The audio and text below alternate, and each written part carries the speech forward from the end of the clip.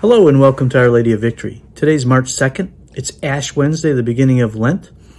And first of all, I just would like to invite you to Our Lady of Victory tonight. If you are looking for a service to attend, I'll be presiding at the 6 p.m.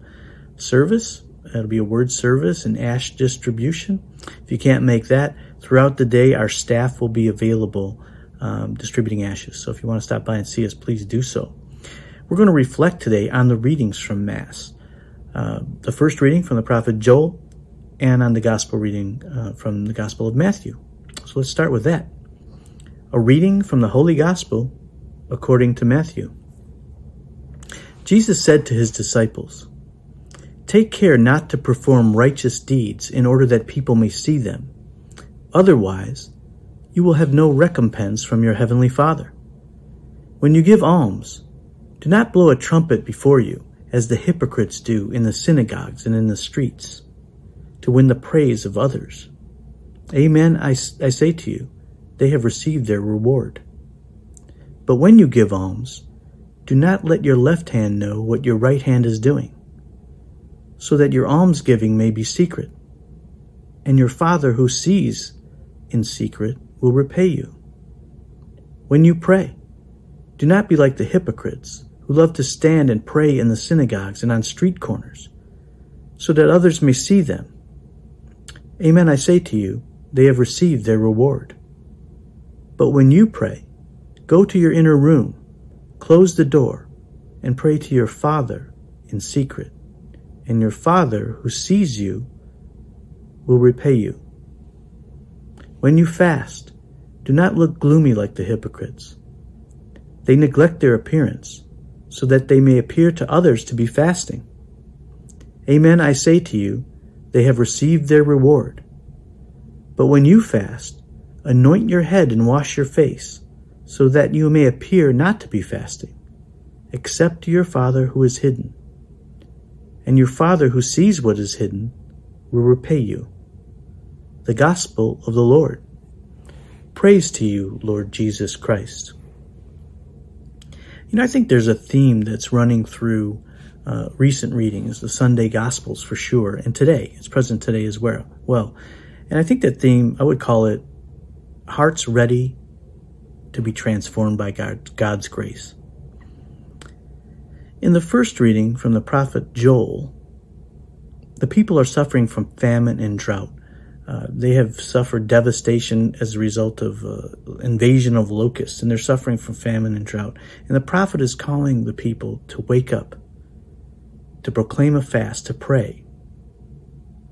The Lord, speaking through the prophet Joel, calls on the people to authentic repentance. "Rend your heart, not your garments," he says.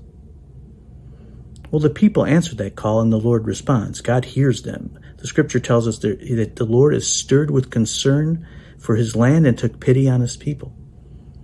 And he begins to restore them. He sends them grain and wine and wheat. He says, "You will be satisfied." Well, we said before in some of these reflections that the journey of the people of Israel in the Old Testament often serves as a metaphor for our spiritual journey through this life. "Rend your hearts," the prophet proclaims. The heart in biblical language, and I borrow from Bishop Barron here, I quote him, is the deepest center of one's life and consciousness and activity, the organizing center of one's life. God is asking us to rend, to tear open the core of our being so that he can enter and heal it, restore us, transform us. See, Jesus isn't simply calling us to do good deeds. Now, of course, that's included.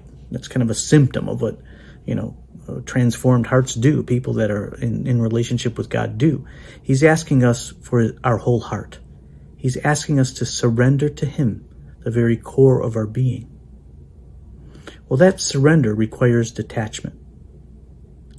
Detachment from anything that may impede that kind of work in our heart, that may block us from responding to God's call on us, to his will for us. God works in surrendered and detached hearts. And the psalm today, Psalm 51 from today, it reveals the mind of one whose heart is open, who trusts, who's ready, confident in God's graciousness and mercy. We read this every Friday in the Liturgy of the Hours, every Friday in morning prayer. And here the psalmist acknowledges sin, his own sin, and invites God to go to work in him. A few passages. "O wash me more and more from my guilt and cleanse me from my sin." In other words, free me from what weighs me down, what keeps me from being who God created me to be. Again, "Indeed, you love truth in the heart. Then in the secret of my heart, teach me wisdom." In my own words, I would say it this way: "Give me that pearl of great price. Grant that I may know your mind and your will, O Lord." And then he says, "A clean heart create for me, O God. Renew within me a steadfast spirit."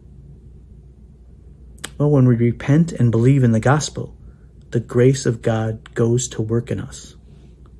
We have to be ready for it. We have to prepare for it.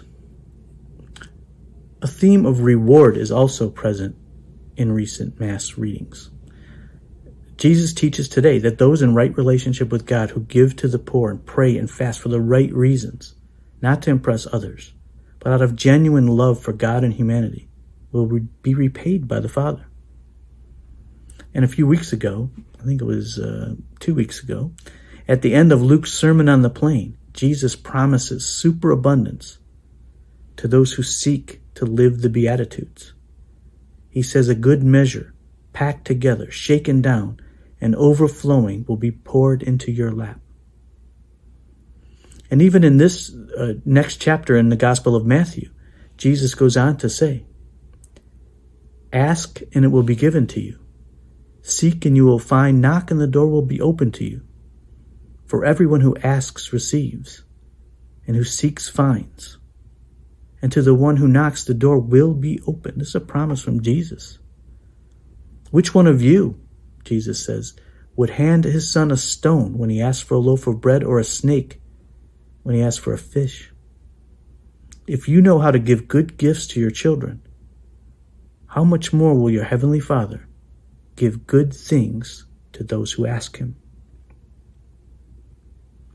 Lent is a time for us to open our hearts anew to Jesus. It's not that we already don't have our hearts open to him, no, but anew. We're approaching the infinite God, our infinite God, and complacency is the enemy. There's always more that God wants to give us. He always wants to deepen our relationship with him.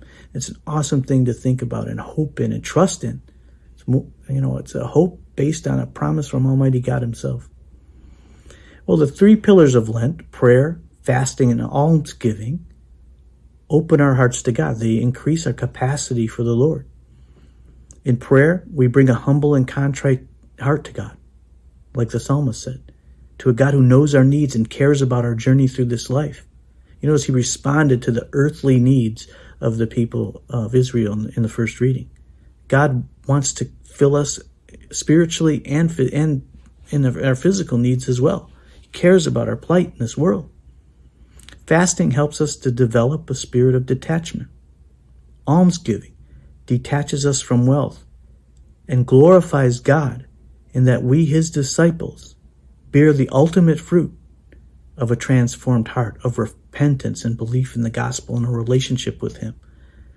We bear the ultimate fruit, which is loving concern for our brothers and sisters in this world.